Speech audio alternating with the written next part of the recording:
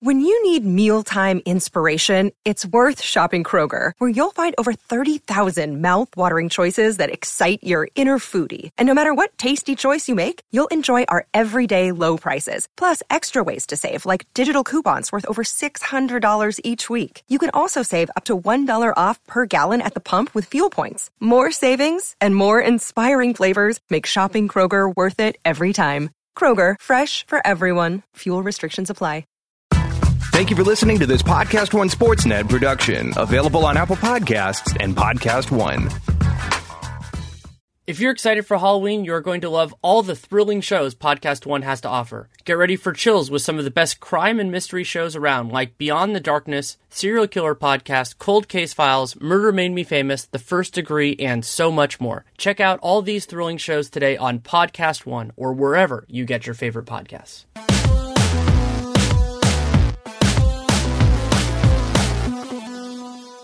Welcome to Real Gem Radio. I am Danny Leroux, your host, and so happy to have you with us for this episode. My guest is Seerat Sohi, the staff writer for SB Nation. I've been a fan of her work when she's been at many other places as well, of course. And our conversation focuses on the Toronto Raptors. That is the team that she is watching most closely and also one of my most compelling teams and stories for the season so far. So that's where we focus, but we also do have an extended conversation about the Lakers and what the team is looking like, especially in light of their game on Thursday on national TV against the Denver Nuggets. This episode is brought to you by betonline.ag. If you use the Podcast One promo code, you get a 50% sign-up bonus. You can also listen to a segment I did after Seerat is with Dave Mason of betonline.ag talking about suspensions and injuries and how they affect making lines and all that. I thought it was a really interesting short conversation. Robinhood, if you go to realgm.robinhood.com, you get a free stock, which is awesome, in addition to checking out their site. Pluto TV, leading source of free TV streaming, and TrueCar, great place to buy new and used cars. This episode, the part with Seerat, runs just about an hour. I think you'll really enjoy it. Get into some big topics, get into some small topics, but a lot of good conversation along the way. Hope you enjoy. Thank you so much for coming on. Thanks for having me. I'll start this with an easy question, then we'll get into it a little bit more, which is, do you think the Raptors so far are significantly different this year than last year, just as you've been watching them on and off the court? Oh, yeah, for sure. For sure. They look like a completely different team, and especially defensively, and they are using a different starting lineup. Obviously, they don't have DeMar, and they replaced DeMar with Kawhi Leonard, who is a genuine superstar, and you can tell because, you know, when you watch an approximation of that for so long, I think you can kind of trick yourself into it. Like, oh, DeMar's such a good scorer. And, like, of course he is. He's one of the best one-on-one scorers. He has an array of post moves. He can pretty much get a shot from anywhere on the floor. But he was also a guy that struggled against the more elite defenders in the league. We always saw that in the playoffs. I think everybody kind of knows that that's the story with the Raptors for the most part. But like a guy like Kawhi, even when he was rustier, he's kind of getting back into his full form. Everybody's making jokes like, oh, he's always been 100%. Nobody really knows what the injury situation was like with the Spurs. But he still, regardless of whatever was going on, he didn't play basketball for a really, really long time. And even in that form, you know, you got Jaylen Brown, Jason Tatum trying to rough him up, and he's like, I don't care. Like, you're a speck of dust to me. And that's what the real superstars in the league are able to do, where, like, yeah, you maybe slow them down a little bit, make it a little bit tough for them, but they're gonna get to their spots, and they're gonna get the best of pretty much anybody else in the league, and that's what Kawhi is already doing.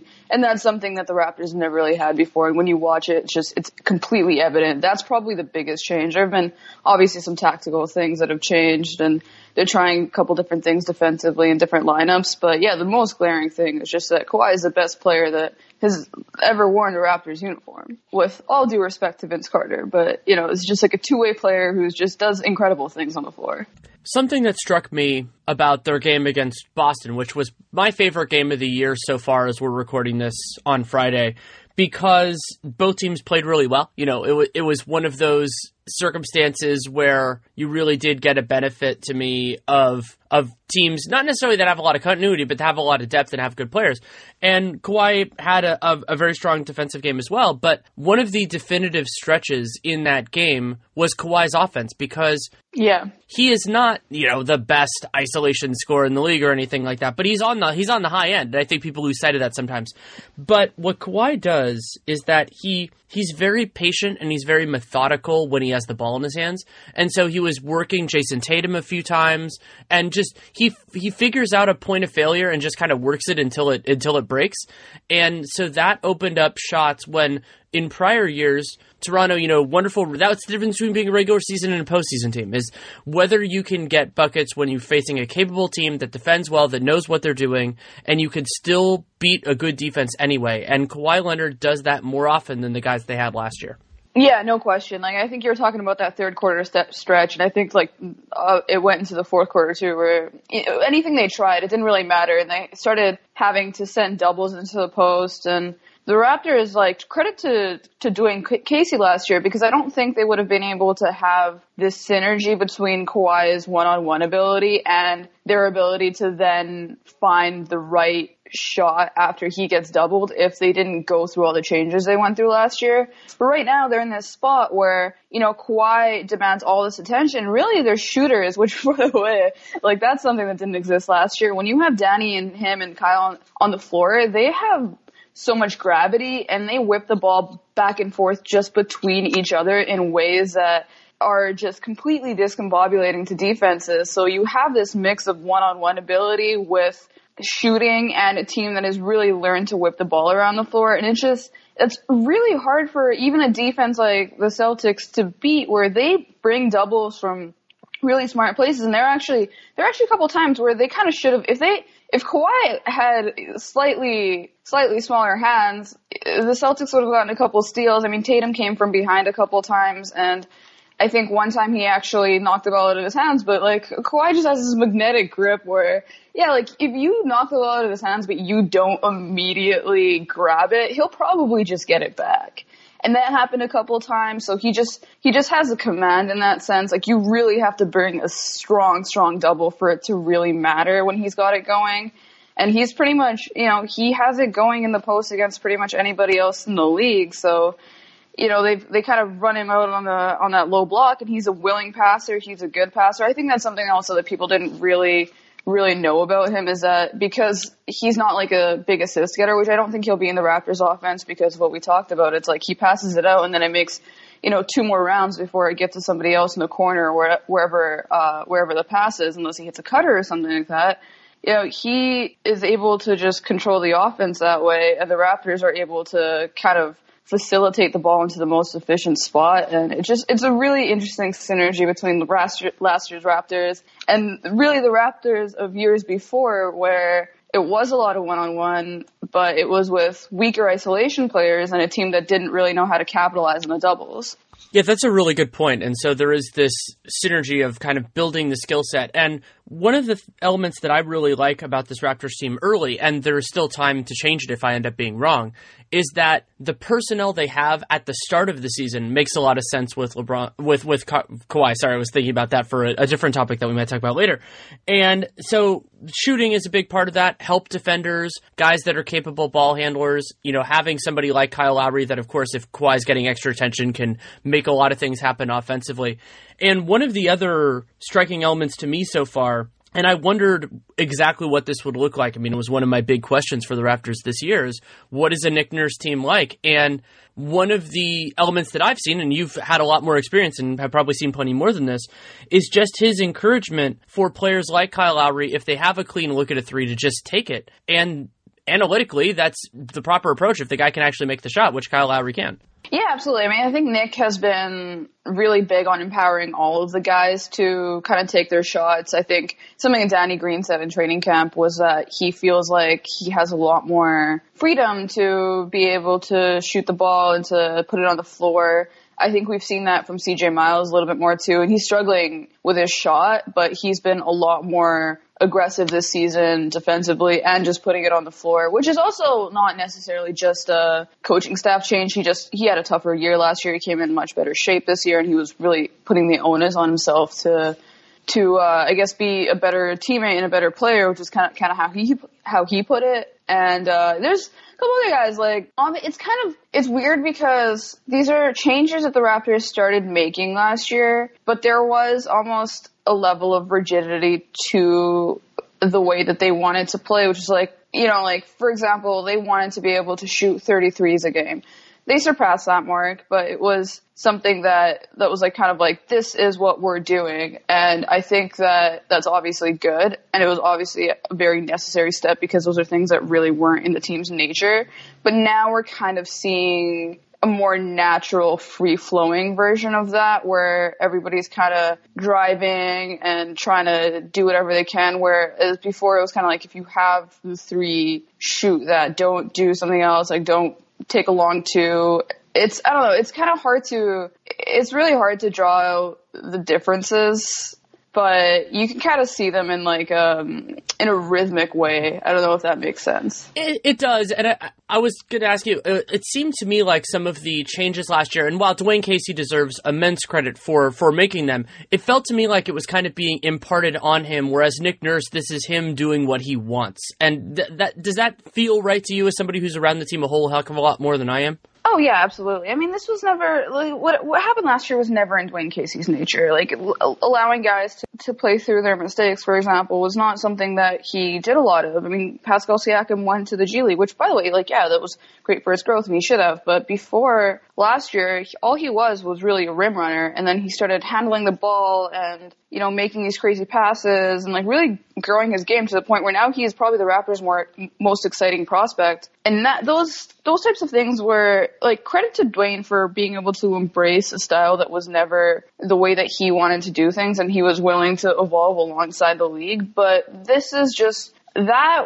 where the team was last year was probably, like, Nick Nurse's starting point, really, for what he looks at from an NBA offense. I mean, this is a guy who cut his teeth with the Rockets G League team, where they just tried any number of weird things just to see if they would work. Like, he just kind of thinks outside of the box in ways that I think, honestly, a lot of people might even look at it in, like, a bad way. I mean, I don't think that I think with the way the NBA is going, like, it's hard to see looking outside of the box as a negative, but he's just, like, I don't know, they did things like, they did a weird thing with free throws. I can't remember what it was. It was like seeing if every time you dribble, something like if every time you dribbled after a free throw, like if you'd make it more often than not.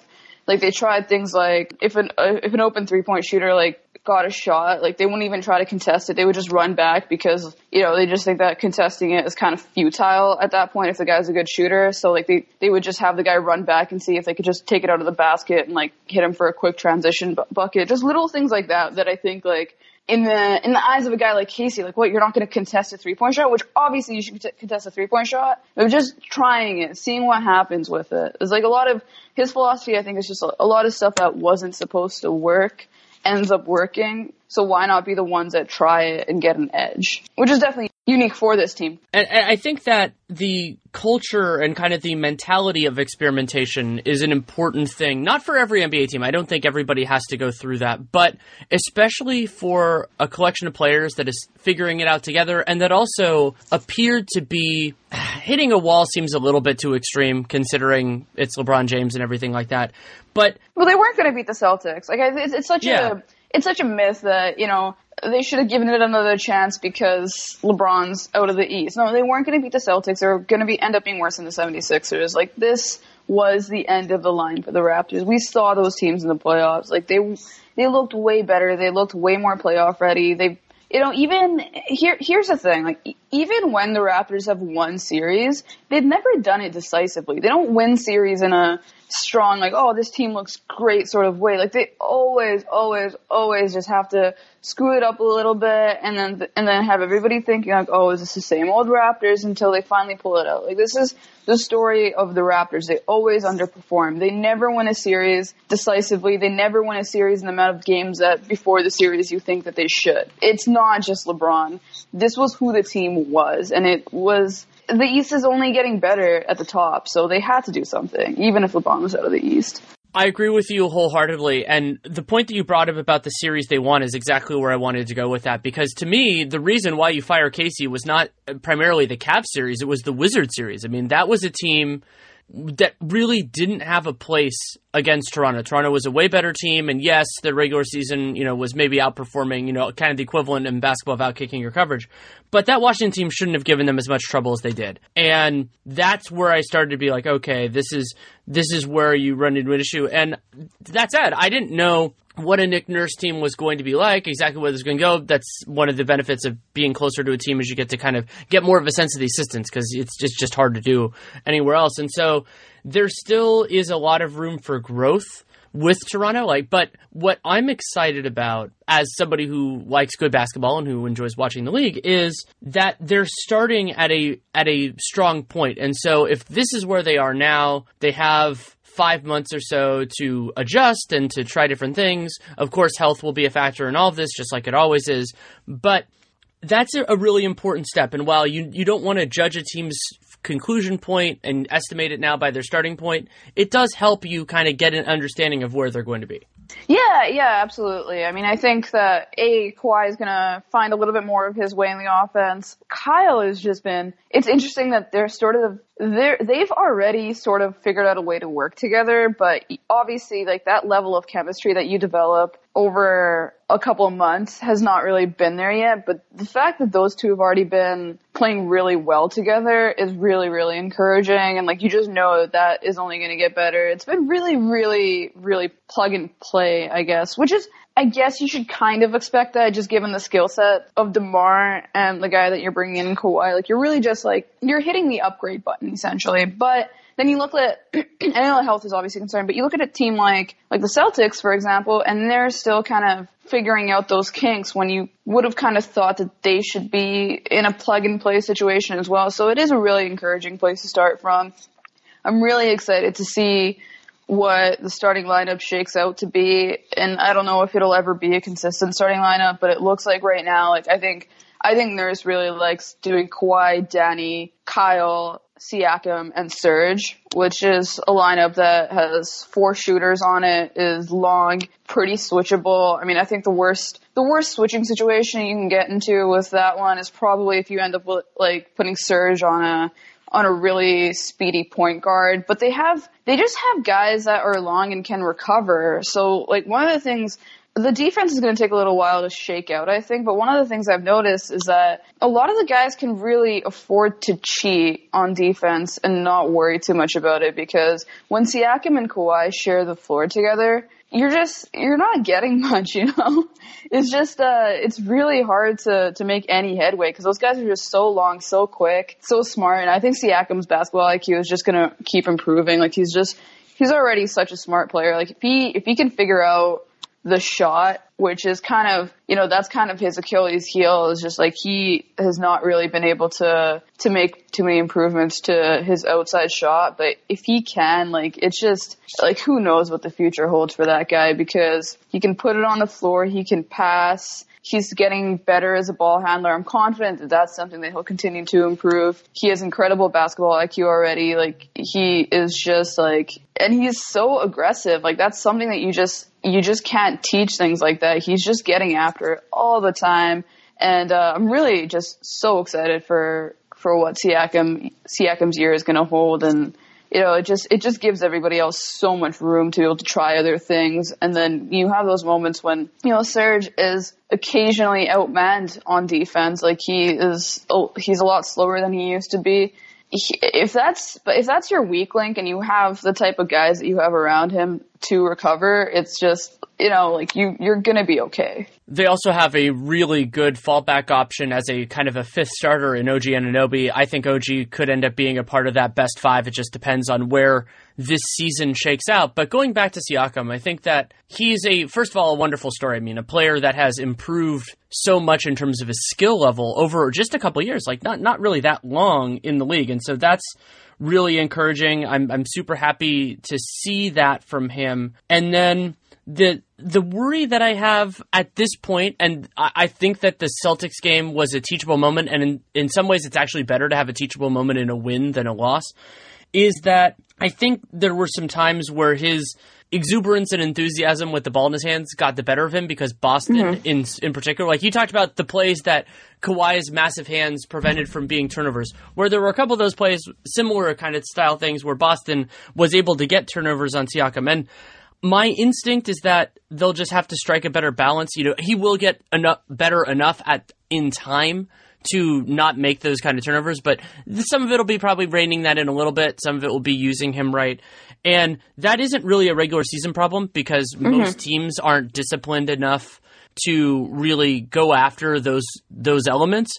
But, you know, when you're playing the Celtics, when you're playing the Warriors, and some of the other teams that have guys with good hands that are comfortable attacking, there will be times when Siakam is a point of frustration. But fortunately for the Raptors, A, there's a long time to figure it out between now and when that actually matters, and B, he can get better, and I expect him to. Yeah, I mean, it's good to get those reps against a really good defensive team to see what it actually feels like to. It's like, you know, they can run Charlotte all over the floor, which they did, and that's fun to watch. But you know, that's something the team did last year too. But if you can make these mistakes and find a way to thrive against a genuinely good defensive team, like that's something that is really gonna be able to carry over and build progress towards the postseason, which is ultimately the only thing that matters with this team anymore. Like it's interesting because, you know, it is a new team, but you're bringing back a lot of those same elements, and I think it'll be kind of interesting to see if a lot of the playoff failures really, really did rest on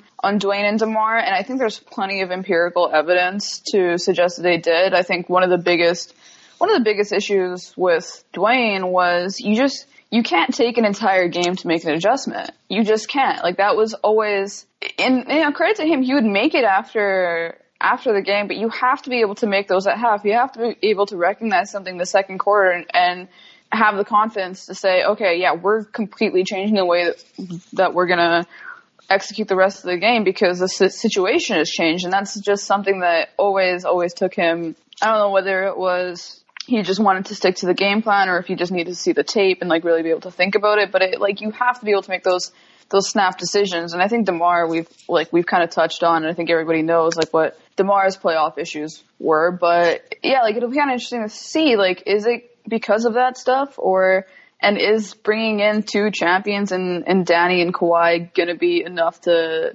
offset that? Or is there something kind of deeper going on with this team? Because I do believe in that stuff. Like, I do believe that there's certain teams that, you know, they just can't get over a playoff hump for some reason. So, you know, it'll be exciting. It'll be really interesting.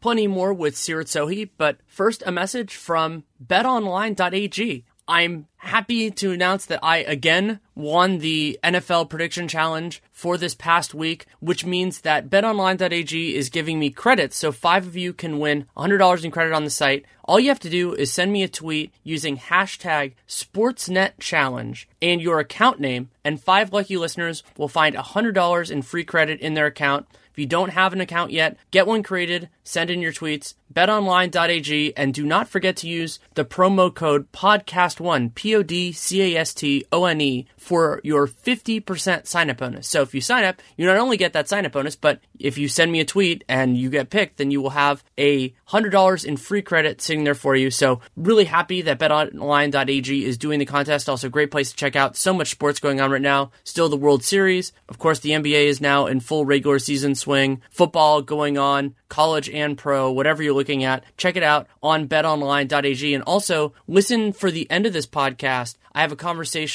short conversation with Dave Mason, who works for them, about one of the challenges of setting lines, and one that's particular in terms of suspensions that I think you'll find interesting. So you can check that out as well. betonline.ag, our exclusive partner of the Podcast One Sportsnet. I also want to tell you about Robinhood. Robinhood is an investing app that lets you buy and sell stocks, ETFs, options, and cryptos, all commission-free. They're trying to make financial services work for everyone, not just the wealthy. And something that's very important for me is it's a non-intimidating way for stock market newcomers to invest for the first time with true confidence. And that last point is extremely important to me as somebody who maybe I should have invested years ago, but has not, is that you can not only learn by doing, by experimenting and investing as you build your portfolio, but also discovering new stocks, tracking favorite companies with a personalized newsfeed. So if you're getting into this for the first time, it's a great way to do it. And also, it's very easy to use. So charts and market data, and their web platform is fantastic. You can view stock collections like the 100 most popular or entertainment social media. And so it has all of these positives in one place. So I'm sure for people who are more experienced, there is plenty to enjoy there. But for me, I can only speak from my own experience as a newcomer to this. It is a great, great introduction to it. And if you're looking for a similar introduction, or you just want to try it out because it's a great service, this is a URL, and you get a free stock like Apple, Ford, or Sprint to help you build your portfolio if you go to realgm.robinhood.com. It is a URL, so that is realgm.robinhood, ROBINHOOD.com. You can get that free stock and check out Robinhood for yourself. I'm really impressed with it. It's not easy being the one everyone counts on to keep the facility running, no matter the weather or supply chain hiccup. But we get you, Raymond in Buffalo, and Maria in Miami, Jules in Minneapolis, and Stan in Central Indiana, taking control of everything that's under your control. At Grainger, we're here for you with experienced branch staff at over 250 locations so you get the product you're looking for. Call, click Grainger.com, or just stop by. Grainger, for the ones who get it done. There were some structural elements with the Raptors that are just better now. And one of the best surprises for me of the season so far is that Danny Green last year at moments looked washed up. You know, like it just didn't look like he had it anymore. And we found out a little bit more after the regular season, I think even maybe after they lost to the Warriors, that he was dealing with this groin issue. And basically it's nothing, you don't want to be overly definitive about a week and a half or 2 weeks or anything like that. But he looks more like previous Danny Green than last year's Danny Green. And the Raptors really needed that guy who can lock in defensively, hit open shots, and doesn't need to do a whole lot other than that. Like, they have a lot of other good complementary pieces, but they didn't have anybody quite like Danny Green. No, they didn't. They didn't have like the solid 3-and-D guy who actually genuinely had both elements of that. That's kind of what they were trying to turn OG Anunoby into last year. I think that's what they were hoping that Norm Powell would be. CJ Miles is a sharpshooter who is a below average defender. Like this, that's kind of always been the Raptors' problems. Like they can always go offense, defense, but they couldn't do both at the same time, or they would have to kind of put a jumble of guys together to kind of like have a balanced sort of set, which is kind of what the starting lineup looked like last year, but it didn't really have this strong identity of this is who we are and what we're doing. And I think when you have guys like Danny, and obviously when you have guys like Kawhi, Kyle has always been one of those guys. Serge is one of those guys, and he's been looking a lot better on offense this year. It just simplifies everything so much more, and it just makes you so much more playoff ready, because the playoffs are really, when you boil it down to the core, they're really just about having skill and talent, but it's about not having weaknesses. So the more weakness proof you can make yourself, the better. And Danny is just one of those guys that just doesn't have a lot of weaknesses. I mean, and it's just funny, like, yeah, he had his issues last year, but like the Raptors traded DeMar Jakub-Poeltl, who I was watching it, I think they would miss his rim protection. They probably will at some point. But Yak doesn't seem like a Nick Nurse guy. He doesn't seem like a guy that would fit onto this roster where, you know, everybody's pretty versatile and can do a bunch of different things and wants to run the floor all the time. And, you know, it was really just like, there's a lot of creativity with the guys the Raptors run out on the floor right now. And I don't know how Yak would have figured into that. So yeah, I get it. I get that obviously Kawhi's a rental. We don't know what's going to happen after this year, but when you figure in the fact that Danny Green was just a throw-in, like, it's just such a big win for the Raptors. Your point about two-way guys is very well taken when you think about the playoffs. And an example of this, while they had plenty of playoff success, partially because when you have Kevin Durant and Russell Westbrook together is there, but those Thunder teams, and even to a point the current Thunder teams, I mean, last year with Melo is a good example of this, they didn't have a ton of two-way players. They have, you know, those guys that can do a lot of positive but then take something away on the other end. Roberson's a good example of this. And in the playoffs, Nate brings this point up a lot, but it's a very good one. It many times boils down to the severity of a player's weaknesses as much as the severities of the strengths. So those people who can do enough of everything to keep opponents honest and to keep them on their toes are even more valuable. And last year's Danny Green was not that guy, but 2 years ago, 3 years ago, 4 years ago, Danny Green was. So if he moves into that direction, even if he's your fourth or fifth option, if he's a fourth or fifth option the other team has to respect, he brings a lot to the table. Yeah, absolutely. And you just, if you're a fourth or fifth option that just can't be exploited, that's already so much, you know? Like, it just, when you look at, especially when you look at the way the Raptors were beat in the playoffs before, it was all just about, and this might end up being an issue with Siakam, just, hopefully just, if he doesn't figure out his shot, just by the fact of everybody else around him is going to be a shooter, so you can just put him in the dunker slot, maybe it won't be that big of a problem. But the way the Raptors were beat last year is that there weren't a lot of reliable shooters, and DeMar was a guy who, you know, for all of his strengths, had a lot of exploitable weaknesses on the defensive end and was bothered by length on the other end. So, you know, those are things that just are completely different this year.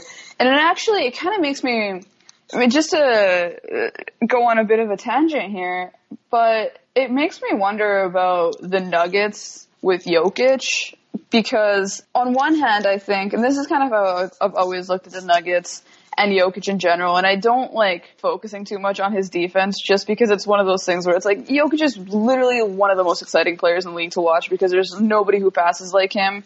There's nobody who really thinks the game like him, and you can just tell when you just tune into a Nuggets game and really pay attention to the way that there's just all this chaos around him, and he's in the middle of the floor, and he's just finding these guys and he just makes thread the needle passes for a living, and he just does it so casually. It's just one of the most interesting talents in the league to watch. But when you think about it in a playoff setting, like I always just come back to the fact that he's so bad defensively, especially on switches and in space, that I just can't ever picture them going far in the playoffs with him having a significant role, because you can just kind of go to that well over and over and over again and continue to score and just kind of exhaust him. And if he's not on the floor, then they're not going to go very far. But then I was just thinking about the fact that it just seems like nobody can defend anymore in the NBA, and the space has just made it impossible for really even the best teams in the league to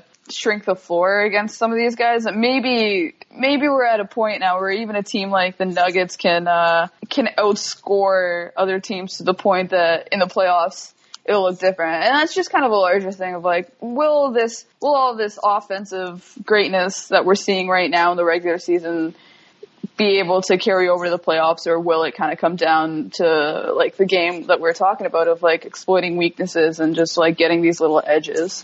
I'm concerned about the Nuggets as well, on very similar grounds to that. I mean, Jokic, phenomenal strengths, but another just big weakness of his is that having Jokic on the floor means you can't switch. I mean, you cannot. You talked about the idea of, in the Raptors lineup, you can get in these circumstances of Serge Ibaka on a quick guard. Well, Nikola Jokic defending any guard is a significant problem for the structural integrity of Denver's defense, and also Jamal Murray is doing better competing when he's getting post up. He had a couple nice plays against the Lakers on Thursday night, but Denver, to me, they're a talented team, to be sure. I really like them. I mean, I picked them to win, I think, 49 games, and I stand by a lot of that. But I've always been skeptical about them as a playoff team because two things. One, their defense has these elements that when you play superior competition will make them more vulnerable. This is actually a criticism I have sometimes of Boston's defense, as good as it is that when they face the best, and coincidence or not, the best players in the league are often on those teams, that they're going to run into those issues. But then the other thing, and we saw this a little bit on Thursday night against the Lakers as well with Denver, is that as talented as their offense is, they have a tendency at moments to just bog down, and sometimes that's going to guys they shouldn't. Like there were some plays last night that went to Millsap, and maybe you want to keep him happy, and that stagnated them a little bit.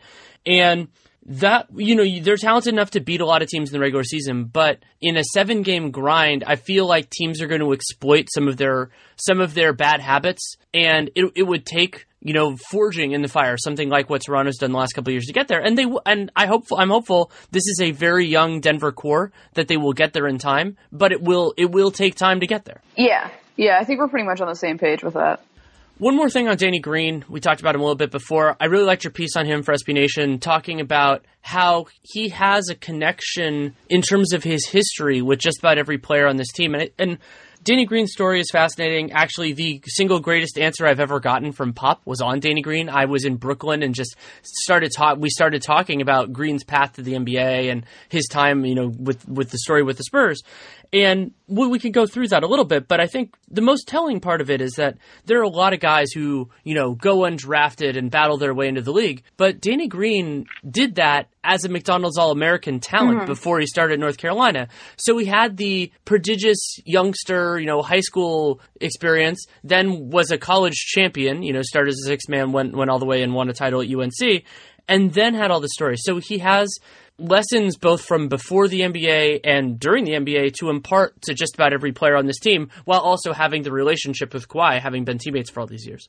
Yeah. I mean, the thing that I wrote about him was essentially that there is no NBA experience that he can't relate to. Like, he went overseas, he went to the G League, he's been like a top prospect. He played at UNC, he was a McDonald's All-American. He got benched at UNC. He started at UNC. He won a national championship, and then he was a second-round pick that really just kind of fizzled out and, wasn't able to find his way for a long time. He's had moments of waning dedication. He's had moments where he's had incredible focus. Like, he's just a guy that I think understands pretty much, and he's also like, he's kind of like a sympathetic and very kind person who I think just understands pretty much all the ranges of NBA emotion that you could have. And he's also, at the same time, a really good communicator. And I think in a year like this, like right now, everything's going well. So everybody is with the program. Let's say they go on a bit of a losing streak and then some rumors come out, Kawhi is not happy. Kawhi's number one destination is still the Clippers, and he can't wait to get out or whatever. Like, they're going to have to go to the Staples Center twice and play. They're going to have to go to a couple other places that could be Kawhi destinations as well. And, that's going to be awkward. And this is not a team that has really dealt with that level of awkwardness. Like, one of the things that has always kind of helped them and is still actually, considering the magnitude of what the season is, like, there still isn't that big of a media presence.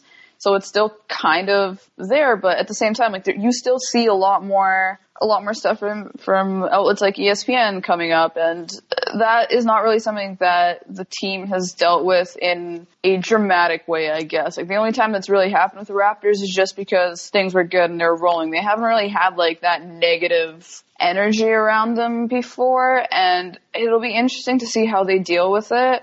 It's something that the Spurs were obviously immune to for a long time as well, but like Danny went through last season as well, so I'm sure that there are things that he learned from there that he could kind of help out with. And, I think that's really important when you consider the pressure of a season like this. Like, there's a lot of young guys who have a lot to prove. There will be times later in the season, as the rotation shakes out, that maybe Norm Powell realizes that he's not going to be part of the rotation. Maybe DeLon Wright ends up being in a lot of trade rumors. Maybe Fred's the odd man out. Maybe it's CJ. There's right now, I don't know. It's hard to say what Nick's philosophy with this is going to be. I feel like he almost has this Kumbaya Kerr thing where he kind of just wants to roll out everybody. Even Lorenzo Brown gets playing time right now, and I think maybe that's a matter if he wants to see what he can do. Maybe it's a Kerr sort of thing of, let's make sure everybody's kind of engaged and nobody goes a week without touching the floor. We'll kind of have to see what his philosophy on that is. But regardless, like, there are going to be guys who are accustomed to playing who will not be playing as much. There's a lot of potential for conflict. And this is a team that, by all means, like, don't get me wrong, they like each other. And like, I've never had reason to believe that they wouldn't be able to make those sacrifices. But when people's roles change, their attitudes do change with it. And then on top of that, there's Kyle Lowry, who nobody knows.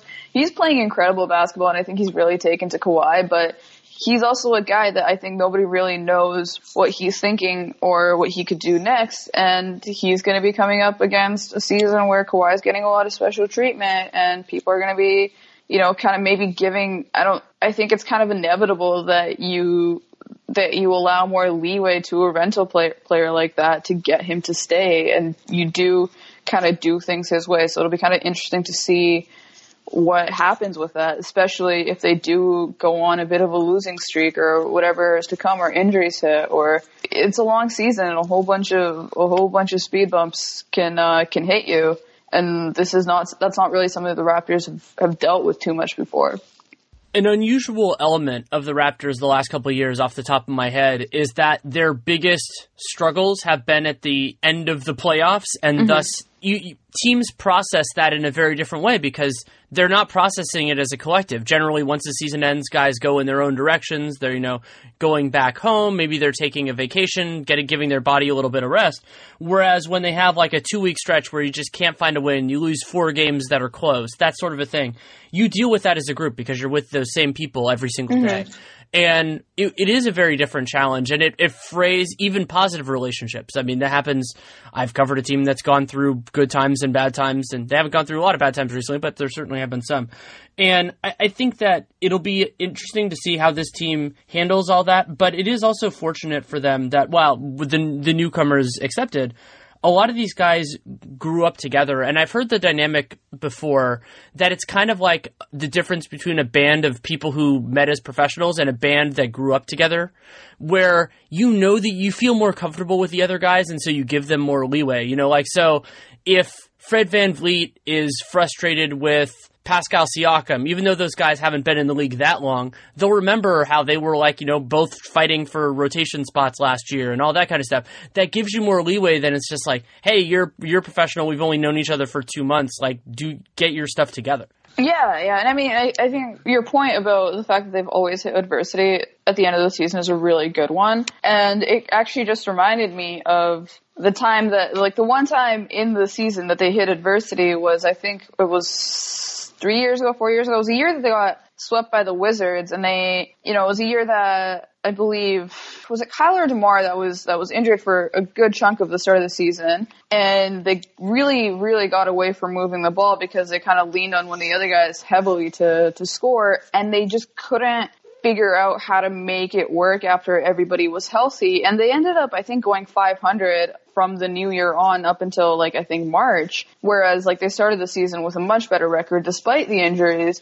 And what happened that year was they got swept, and it wasn't a nice off season. It was an off season where there was a lot of passive aggressiveness, and nobody really, Casey was on the hot seat, and none of the players were really willing to say hey, no, we love Dwayne Casey, you got to keep him. I don't know how it shook out and they decided to keep him, but that wasn't a season where they really dealt with it well, or really even, I wasn't in the locker room that season, but it didn't really feel like it felt like they were kind of just going along with it. Oh, we'll figure it out. And they weren't really dealing with whatever it was head on.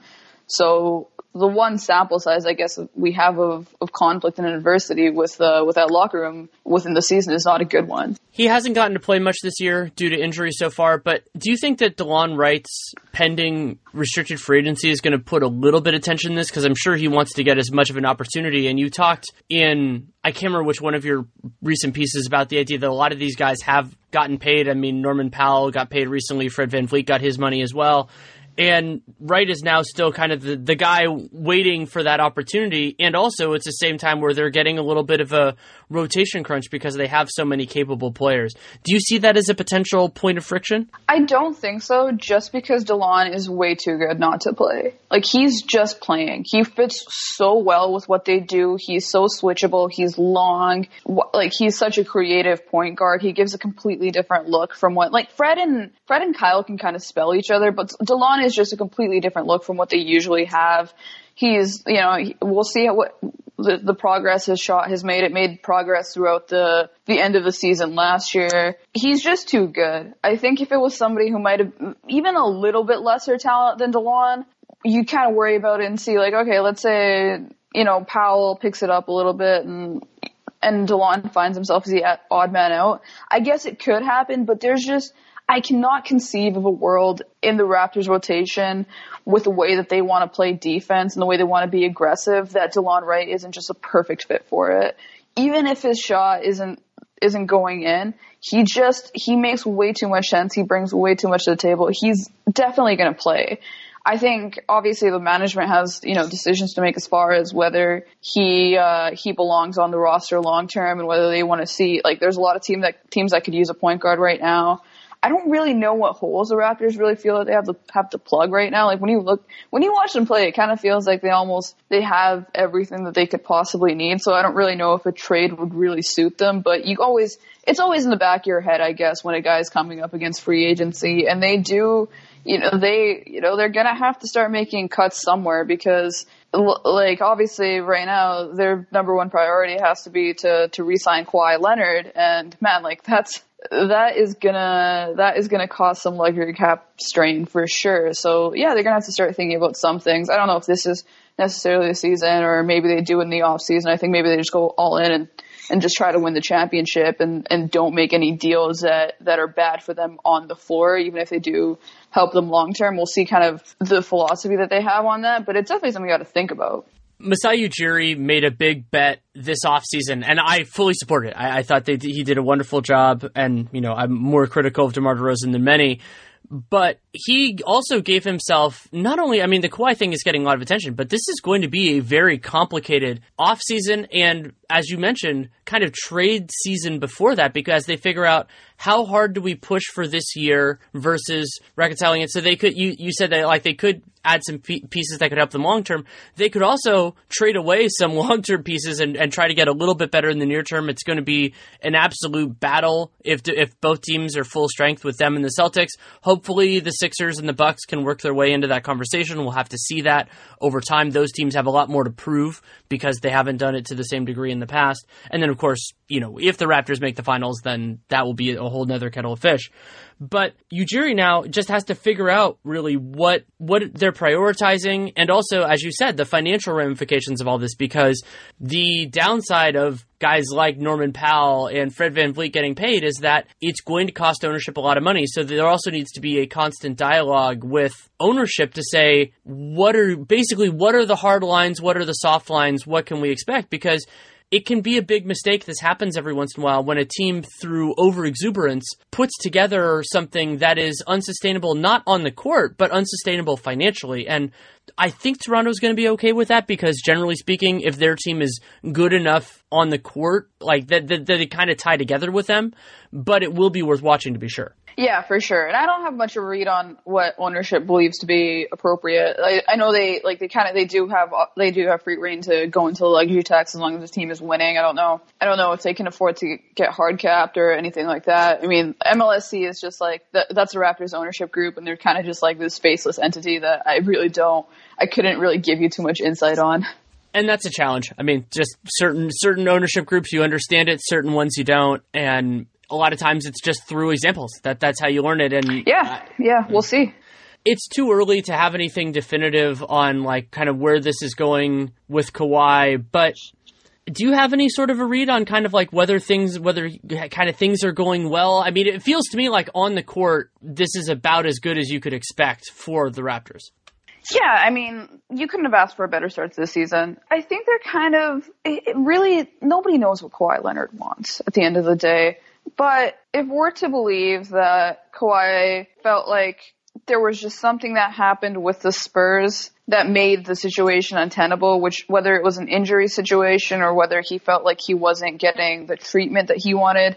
But by all accounts, he seemed happy with the Spurs culture. It really does feel like the Raptors are trying to approximate some version of that, in that everybody's kind of quiet. They all go to work and go home, and they're very serious, and there's not a lot of extra stuff around the team.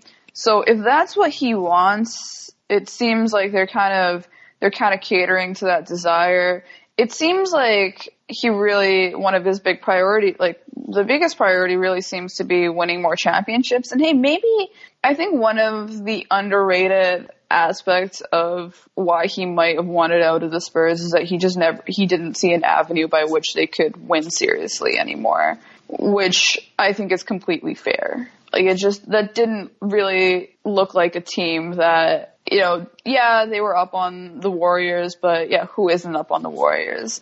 And they're aging, and they're not modern, and if in a basketball sense, if I was Kawhi, I'd be thinking, okay, I'm carrying this team, and I don't know that I'll have enough help outside of LaMarcus to really be able to make a dent in the playoffs while everybody around me is forming a bunch of super teams.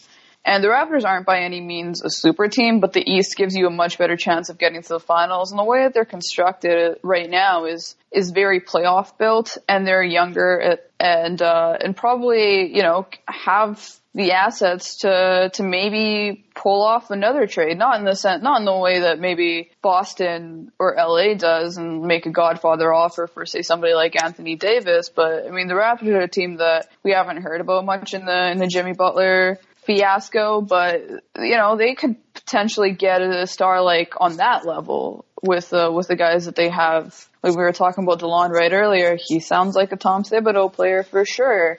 So, there's a little bit more potential for that. And I also think that he has developed a pretty good working relationship with Nick Nurse. They're both kind of just basketball nerds that geek out over the game. And I think he likes the way that he runs practices. And he's also just look at the shots that Kawhi gets. He just gets to have so much control over the offense, and in a way that isn't too wearing on him either. He's just kind of getting to get the shots he wants. He gets to post up a whole bunch, and there's a whole bunch of space around him. I mean, I'm willing to guess that Kawhi Leonard is having a lot of fun in this offensive system. So I think the Raptors are probably, I don't have anything behind the scenes. I mean, I've seen Uncle Dennis in the tunnel, so I know the family is around. I'm pretty sure Kawhi's family has moved to Toronto with him. They've kind of been in and around the games, and I think it's really important for him to be around his family. So I think behind the scenes, it's obviously going to be really important for the Raptors and the management to make sure everybody feels welcomed and at home. But on the court, it seems like they're kind of doing everything they possibly can.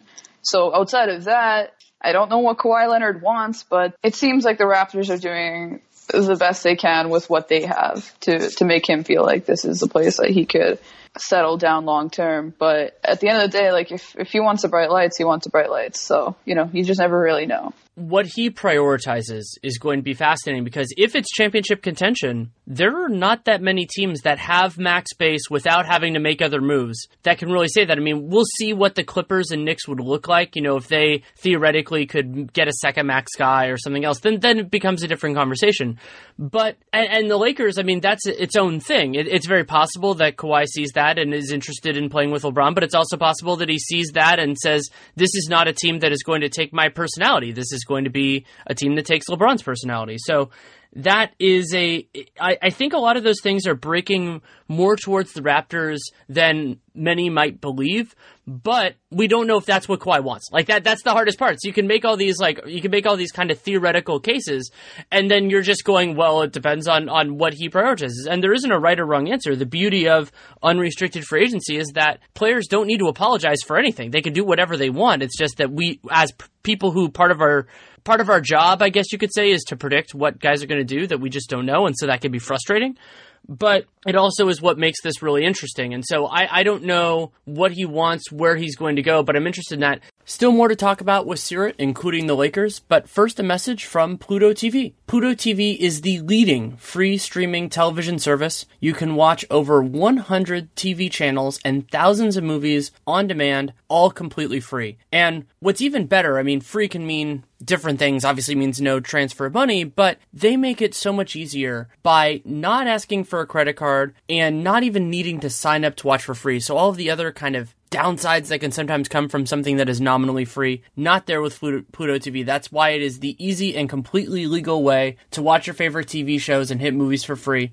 You can download it for free on all of your favorite devices today, including your phone, your Roku, TV, like smart TVs, PlayStation, Apple TV, Amazon Fire TV. I actually used their computer iteration. I just did it on my computer and was very impressed with the interface. So what are you waiting for? Never pay for TV again by downloading Pluto TV. Also have a message from our friends at TrueCar. Hey there, diehards. Here are some football facts even you might not know about. The first football game was played in 1869. In an average game, the ball is typically in play for only about 11 minutes. And finally, pizza consumption rates go up during the week of a big game. Okay, you probably knew the last one. Well, here is another fact you might not know that is actually really useful, especially if you plan on tailgating. TrueCar also helps people get used cars. That's right, TrueCar is not just for buying new cars. With their certified dealer network and nationwide inventory of nearly 1 million used cars, you'll enjoy real pricing on actual inventory and a simpler buying experience. Whether you buy new or used. And with TrueCar, users can see what others paid, so they know if they are getting a good deal before buying. They are also more likely to enjoy a faster buying experience by connecting with a TrueCar certified dealer. When you are ready to buy a new or a used car, check out TrueCar and enjoy a more confident car buying experience. Some features not available in all states. Unless you have any other Raptors questions, I want to talk with you a little bit about the Lakers, because I think they're a team that you and I are both fascinated with. Yeah, let's do it. We're recording this on Friday. Thursday night had a really fascinating game. The Lakers winning their second game of the season, also their second game in 2 nights because they beat the Suns on Wednesday. And what struck me about it was Luke Walton, partially due to happenstance with Rondo and Ingram being suspended, and those are 2 very different points, and I'll make those separately. It seems like they're getting closer to realizing and fitting what makes sense with LeBron James in terms of the lineup. Like Josh Hart has done a really nice job fitting in there. They went a little bit more shooter happy, and I thought it looked a lot better. It looked to me more like a LeBron James team than what they looked like in the first couple games when, not coincidentally, they lost. Yeah, for sure. I mean, it's interesting because the guys who start are just not what you picture from a LeBron James team. And then when you get those lineups where you have LeBron running with the young guys, that's when it starts to make sense. That's when you start thinking, okay, Showtime's here. We got Lonzo, LeBron, everybody's running, Hart spotting up. And Hart, by the way, is just also killing it on defense. And that's what they need. They need guys that can get stops, because I think that's one of the bigger problems that they face when they get into these situations where, because of the lack of spacing, because of some of the risks that the guys take, because of sometimes, let's say, loss of focus and not exactly the best basketball IQ with some of the guys, like when they start turning it over, they turn into the team that they want to feast on. Like, they want to run the floor, they want to get stops, and they just want to run on teams. But that's just not something that you can do when you're taking the ball out of the basket. And then when other teams start to do it to you, they're scoring more too. So it becomes this complete reversal. And that's also a risk that I think a lot of teams run when they want to play the way that the Lakers do. But at the same time, it's also just it's something that you can mitigate when you have spacing and you have smart players on the floor, and that's what you get with the young guys.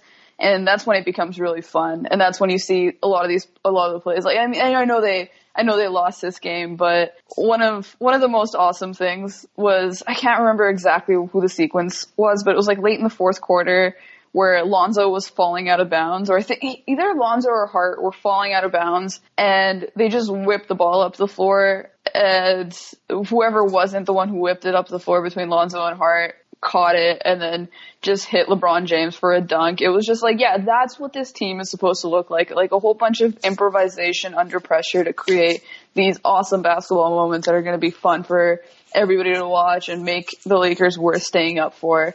And I think they're slowly kind of going to find their way to that. Like, I don't know what the situation is in the locker room. Maybe Luke felt like he had to start the veterans and make the young guys earn it just by way of, like, that's kind of sometimes how it works, but they're earning it. There's no question about that. I mean, Kuz has not been able to play center and stop anybody, but just his aggression on offense and just like, you just tell like a guy just complete, like, this is the biggest sports cliche of all time, but like, you just tell a guy that just wants it so badly, like just is willing to kind of do anything. Like, he's just been playing so mad, and it's been really fun to watch. I think, Lonzo needs to start. Like, it's just like the team looks like, yeah, Rondo's been good, but the team just looks so different when Lonzo's starting, and it's also like what the team is supposed to look like as well. And just to see that kind of take fruition while Ingram has also been out with the suspension is actually really encouraging. I think, like, we can be discouraged by everything else in the team,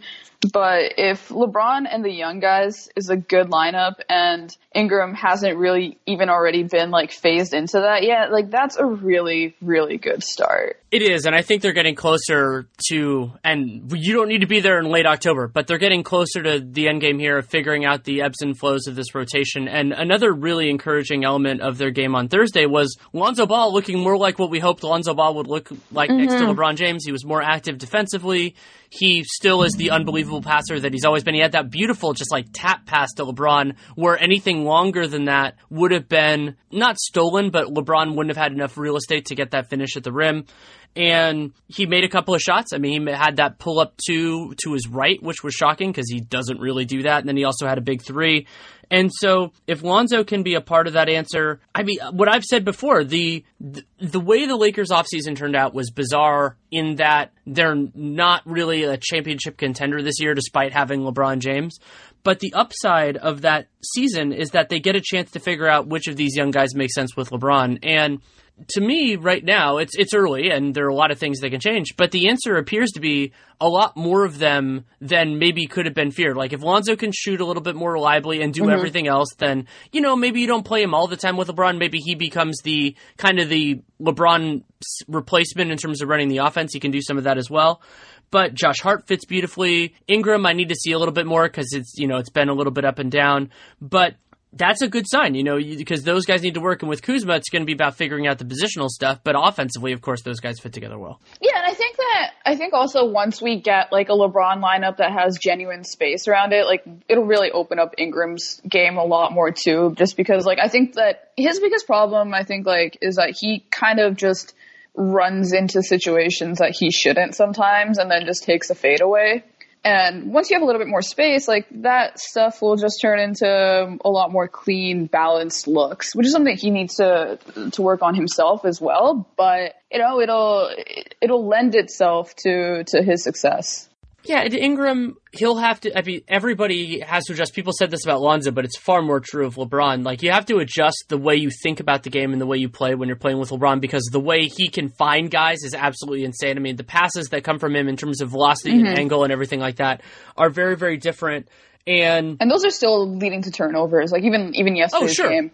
So that'll change as well. Like, I think they'll kind of get used to it and realize that they kind of always have to be ready for a pass. It was funny. I was rereading some of Jackie McMullen's book When the Game Was Ours, which was Larry Bird and Magic Johnson. Like, she kind of trailed like their ascent in the NBA, and like that's exactly what the Lakers went through with Magic. Like, just he kept whipping the ball at them and saying, "Hey, no, I'm gonna keep passing this, and you better just have your eyes open." Just kind of funny to see that same sort of thing happen with the Lakers this many years later. Yeah, it is a really interesting parallel. And I mean, LeBron and Magic, I mean, it's funny because there's all this attention being paid to Kobe Bryant's presence and all this. But I mean, LeBron and Magic, to me, there are a lot of similarities between those two guys as players, just in different eras and a lot of the expectations.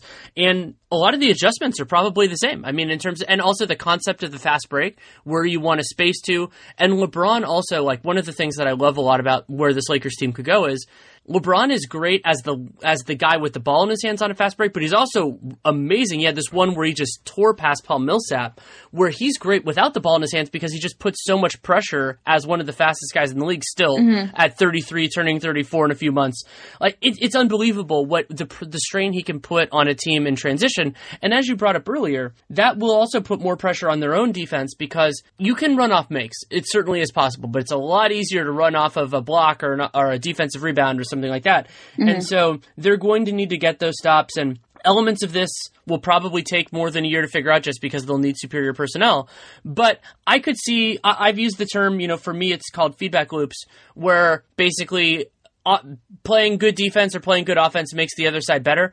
I could imagine this Lakers team having some of the more extreme spirals in the entire league. So, like, there are times where and they actually had one of these late in the game against Denver, where they're going on like a 20-5 run, but then there'll be other times where like a team goes on a 20-5 run on them because the Lakers were getting the ball out of the basket every time, and then their offense bogs down a little bit, and it's, LeBron or Ingram shooting a pull-up deep to things like that. And so that might be a little bit of a concern in terms of their playoff viability, but they have this ceiling that is still so intriguing. Yeah, that's kind of a better way to put like the feedback loops, or a better way to put what I was kind of getting at with the reversals. Like, you're either in a negative feedback loop or a positive feedback loop when you play the way that they do. But the young guys seem to really lend themselves to the positive feedback loop more than the starting lineup does right now. And it's really interesting to watch them because like there are moments where like every LeBron team we've ever watched like has stakes. And it's the Lakers, so like you kind of want to pay attention to every little thing. But then like I was watching last night's game. It was like Lance Stevenson is powering this run, which is good for the Lakers. Like they need a win. But I'm also in the back of my head, I'm like, this does not matter because for the Lakers to be where the Lakers want to be, like this just will not be a situation in games that matter because they're probably going to get more free agents. They're going to change the lineup. Like at some point, maybe Lance will even be phased out of it, even like despite how he played. Like it's just kind of like, you're kind of always waiting for the other shoe to drop with him. And it's just such a weird bag of tricks. And like, you just never know what you're going to get. So it's like, it's really odd. But like at the same time, the components that you think will be there for the long term look a lot better than the components that you look at and think like, what is going on? Why are these guys on the team? I wonder what Pelinka and Magic are going to read from this season and how they make the moves, because if it ends up being, as my theory is right now, that the young guys are better suited to playing with LeBron than the veterans, do those guys want out? Do they want to get like buyout, or do they want to just spend the rest of the year in LA? And then do they get better? Do they just kind of stay about the same but play those guys less and improve by superior personnel, superior fitting personnel, let's say? Or do they go more wholehearted? I mean, LeBron teams have a well-known penchant for changing a lot over the course of a season. And that might be more internal than external on this year's Lakers squad because they have so many different guys. But I'm not going to write off the possibility. And so, I mean, they're going to be fun to watch the whole year. For sure. It'll be interesting to see the evolutions of the Lakers. And like we're already kind of starting to see them. I'm excited to see what they look like in March, even if they don't make any deals, just because we're going to see the lineup shift. Anything else from the first couple weeks of the season that you want to talk about? I think we've done a pretty good job of going through it. No, I mean, I think you're right. It'll be interesting to see how a lot of these teams shake out. There are a lot of promising teams right now in the East that I guess we didn't really get too much of a chance to check in on. But I mean, it's a long season. We'll probably do this again sometime as well. Absolutely. And Bucks Raptors next week. I'm really excited for that. That's going to be good. Thanks so much for taking the time. No problem. Thanks for having me. Thanks again to Seerat Sohi for taking the time to come on. You can, of course, read her at SB Nation, and you absolutely should. You can also follow her on Twitter at Seerat Sohi. She did change her handle, which makes me a little bit sad, but it's at SeeratSohi. No more Damian Trillard, sadly enough. Now, a conversation. I really enjoyed it. It's brief, but illuminating for me, and that's part of the reason I'm so happy to have these, with Dave Mason of BetOnline.ag. I wanted to talk to him about suspensions in light of the Chris Paul, Rajon Rondo, Brandon Ingram suspensions, how that affects making lines, and then that led into a conversation about the challenges of dealing with injuries, because it's kind of a similar deal. And so we talked about both those things. Hope you like it. Thank you so much for coming on. Thank you for having me. I was thinking about some of the challenges in the sports gambling business when I was watching the game actually on my phone when in Houston and in LA when they got into the scuffle. I guess that's the term we'll use for it. And one of the things I started thinking about was, suspensions have to be a big challenge, because it's not quite like an injury where when you know somebody's like let's say somebody's down with a knee injury, you might not know how long they're going to be out, but you get into all that. But I mean, there is that interesting uncertainty when it comes to like a fight and then potential suspensions. And while lines don't come up super early, they are moving all the time. No, absolutely. It's just one more challenge for the team. You know, you got stuff like weather, of course, not in NBA, but football, weather's a big one. Baseball, weather's a big one. But, you know, in a game like NBA, the injury's the biggest, you know, especially for those, maybe not a guy blows out his ACL, we know he's going to be gone for 4 months, but you know, it's sprained ankle. Day-to-day kind of injuries are really tough because we don't know if they're going to go tonight, tomorrow, whenever. So the team has to be on top of it a lot more. And, you know, we want to get the odds up as early as possible, but we still have to manage our risk as well. But yeah, suspensions is just another challenge, I guess. I wouldn't call it as big as injuries because, you know, it kind of comes down black or white. The guys are going to get suspended, or he's going to play or not going to play. When does the suspension start? We got to stay on top of that. But yeah, it's just another challenge, another little wrinkle for our odds guys. Okay, how much is Chris Paul worth to the Rockets, etc. So yeah, absolutely, just another challenge. Yeah, and I'm sure that there are sharps that think that they can beat everybody to the punch. Maybe they have an instinct on where it's going to go, but that's true of anything else. And yeah, there was an example over the weekend because the Rockets were on a back-to-back that they were playing the next day. And so, yeah, I mean, in those certain circumstances, it can be more difficult. But the point you're making about injuries is a really good one. The one I was thinking about here was Russell Westbrook, where he was doing this thing, which is totally fine. The teams can structure this however they want, where he was going on the court and doing workouts, and then a few hours before the game, they were deciding whether he was going to play or not. That, I could imagine, is a really big challenge for you guys. No, absolutely. Those are definitely the headaches. Okay, is he playing or he's not playing? And it's almost like the team's trying to screw with the sports book a little bit. Yeah. Well, and not only do you have that, but then with injuries, there's the bigger question of what do they look like? And so like with Westbrook, he's coming back from a knee surgery, so that's very different from will Chris Paul play in this game or not? We assume that he's at least most of the way healthy because he's been playing in every game. Whereas with Russell Westbrook, and so that's part of the fun of it is just kind of the challenge is trying to everybody trying to get their best read on I guess you could call it the expected value of Russell Westbrook, whether he plays, whether he doesn't, whether they're going into all this stuff.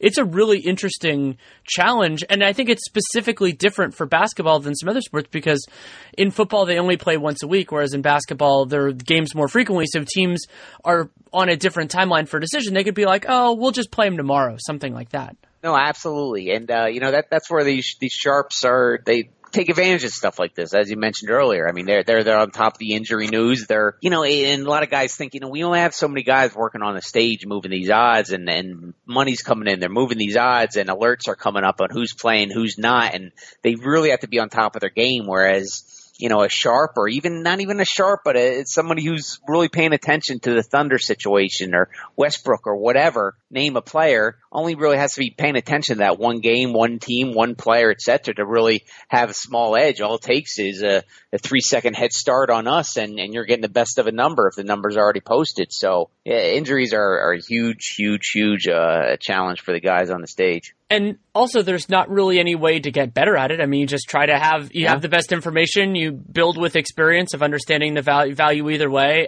But I think part of the fun of it with basketball is also just that the game itself is uncertain. And I mean, with so much offense going on in the league right now, maybe even if you have the right idea, maybe the game, it's not like you're guaranteed to win or anything like that, but you have a better shot. No, absolutely. And that's what this is all about. It's not, there's no guarantees, right? It's just a matter of skewing the odds a little bit, a couple percentage points in your way. If you can get the best of number by a half a point, you're going to win long term in a game like NBA. So, if you can beat that number by a half a point with some good information, if you're paying attention and you're not like 9% of the bettors who are just betting 1 to 2 hours before the game, if you're paying attention to those odds all day and you're looking at the screen and you're doing your homework and you might be able to pick a spot here and there and get an extra half point, even up to a point and a half of value sometimes. Yeah, that's really interesting. We only have a couple minutes left, but are there any other there's some bigger challenges that we'll talk about in future iterations, but is there anything else that you think kind of along these lines is something that people might not think about of the challenges of setting lines for basketball? Well, I mean, our challenge on our side are these early numbers. I mean, it goes hand in hand with this stuff. I mean, our NBA odds, NCAA, football, baseball, hockey, all the major North American sports, as we call them, we open the odds before every other book. So that's our biggest challenge is we're trying to get the odds out there to the bettors before any other book, give them that extra value. So, when you add, that's challenging enough for us. But if you add the suspensions, you add the injuries, you add the weather and the outdoor sports and all this other stuff, and it becomes more challenging for us. So the more challenging it is for the house, the better it is for the players. That is if the players take advantage of the early odds and the information out there. If they're not paying attention to the early odds, if they're just checking in an hour or two before the game and placing a bet, then they're losing out on so much value. That's what I hammer home to our bettors so much. Look at those early odds, because if you get extra half point, extra point, maybe more in value, I mean, that just turns the odds in your favor over a long season. Yeah, that's a great point. And I mean, people who are engaged enough to do things like listening to podcasts, who are checking on, injury Twitter and all that kind of stuff, they really can get an advantage. And you're right, though, because the waiting, it can certainly, if that's how you engage with it, I'm never going to criticize that. But in terms of value, you're completely right, because if you can take advantage of the uncertainty and if you think you have a better read on it than the average person, then that's a great way to do it. Absolutely, 100%. Well, thanks so much for the time. We'll talk again soon. Awesome. Thanks for having me. Thanks again to Dave Mason for taking the time to come on. You can check out betonline.ag and, of course, use that podcast1 promo code for a 50% sign-up bonus. I again want to thank Seerat Sohi for coming on. You can read her at SB Nation. You can follow her on Twitter at Seerat Sohi, SeeratSohi. I like spelling things, I guess, so that's why I keep doing it. I don't know exactly where I'm going to go with the podcast. I said at the end of last week's episode that I didn't want to get too into big picture stuff super early because it's just very hard, and don't want to overreact to 2 weeks. Things look really dumb. You could go back to how great Orlando looked at the beginning of last year because they were making shots, their opponents weren't, all that sort of stuff. But there are still plenty of things to talk about. So, of course, there will be a Real GM Radio episode next week. Don't know who it's going to be with, what it's going to be about, but we're going to do that. If you want more of the breakdowns day by day, the thing to do is to listen to Dunked On, the podcast I do with Nate Duncan. And we get into all that. We will have, of course, a 15 and 60, our tradition of going through an entire conference in one episode. It takes a whole lot longer than 60 minutes. That will come out on Sunday night / Monday morning, depending on where you live and how late you stay up. Dunked On is 5 times a week. You can also read my work primarily at The Athletic. I will be doing some work for Real GM as well. Had some stuff. I wrote a Max free agents piece and then did a video analysis of Steph Curry. Both those came out in the last few days, and I'll have plenty more coming up. I have a lot of ideas of things to go through. If you want to support this show, you can leave a rating, leave a review in the podcast player of your choosing. It's great if it's Apple Podcasts. If it's not, then do it there too. I mean, it'd be great if you could do it there too. You don't have to, but it really is appreciated. I do look through them every once in a while, and I'm really appreciative of the support that you give. And the reason why you do that is because it, like sharing something on social media or everything else, it makes people who might not know as much about the show interested in getting on board. And that's really what it's about. Similarly, subscribing and downloading every episode is extremely important, especially with a podcast like this that comes out sporadically. You can't get into a good habit with Real GM Radio because it's always going to come out at a different point. It's about availability. Seerat, I wanted to have her on for a long time. Her availability was Friday at the time we recorded, so that's when we recorded. And for me to get the guests that I think are worth having, that's really what this is about. And that's why I do what I do. The single most important thing, though, that you can do to support this show and any other is by checking out our sponsors. So I already mentioned betonline.ag, podcast1 promo code 50% sign up bonus. Robinhood, great thing to check out. If you go to realgm.robinhood.com, tells them you came from us, and you get that free stock, which is fantastic. It's free stock.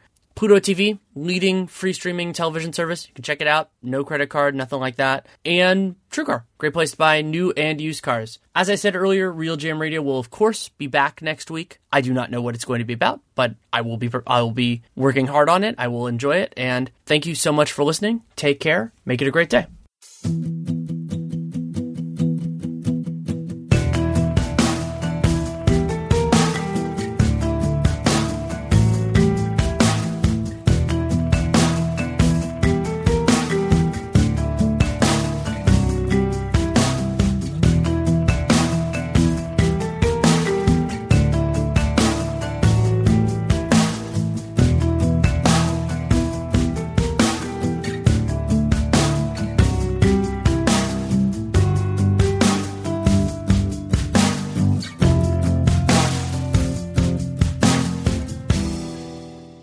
It's not easy being the one everyone counts on to keep the facility running, no matter the weather or supply chain hiccup.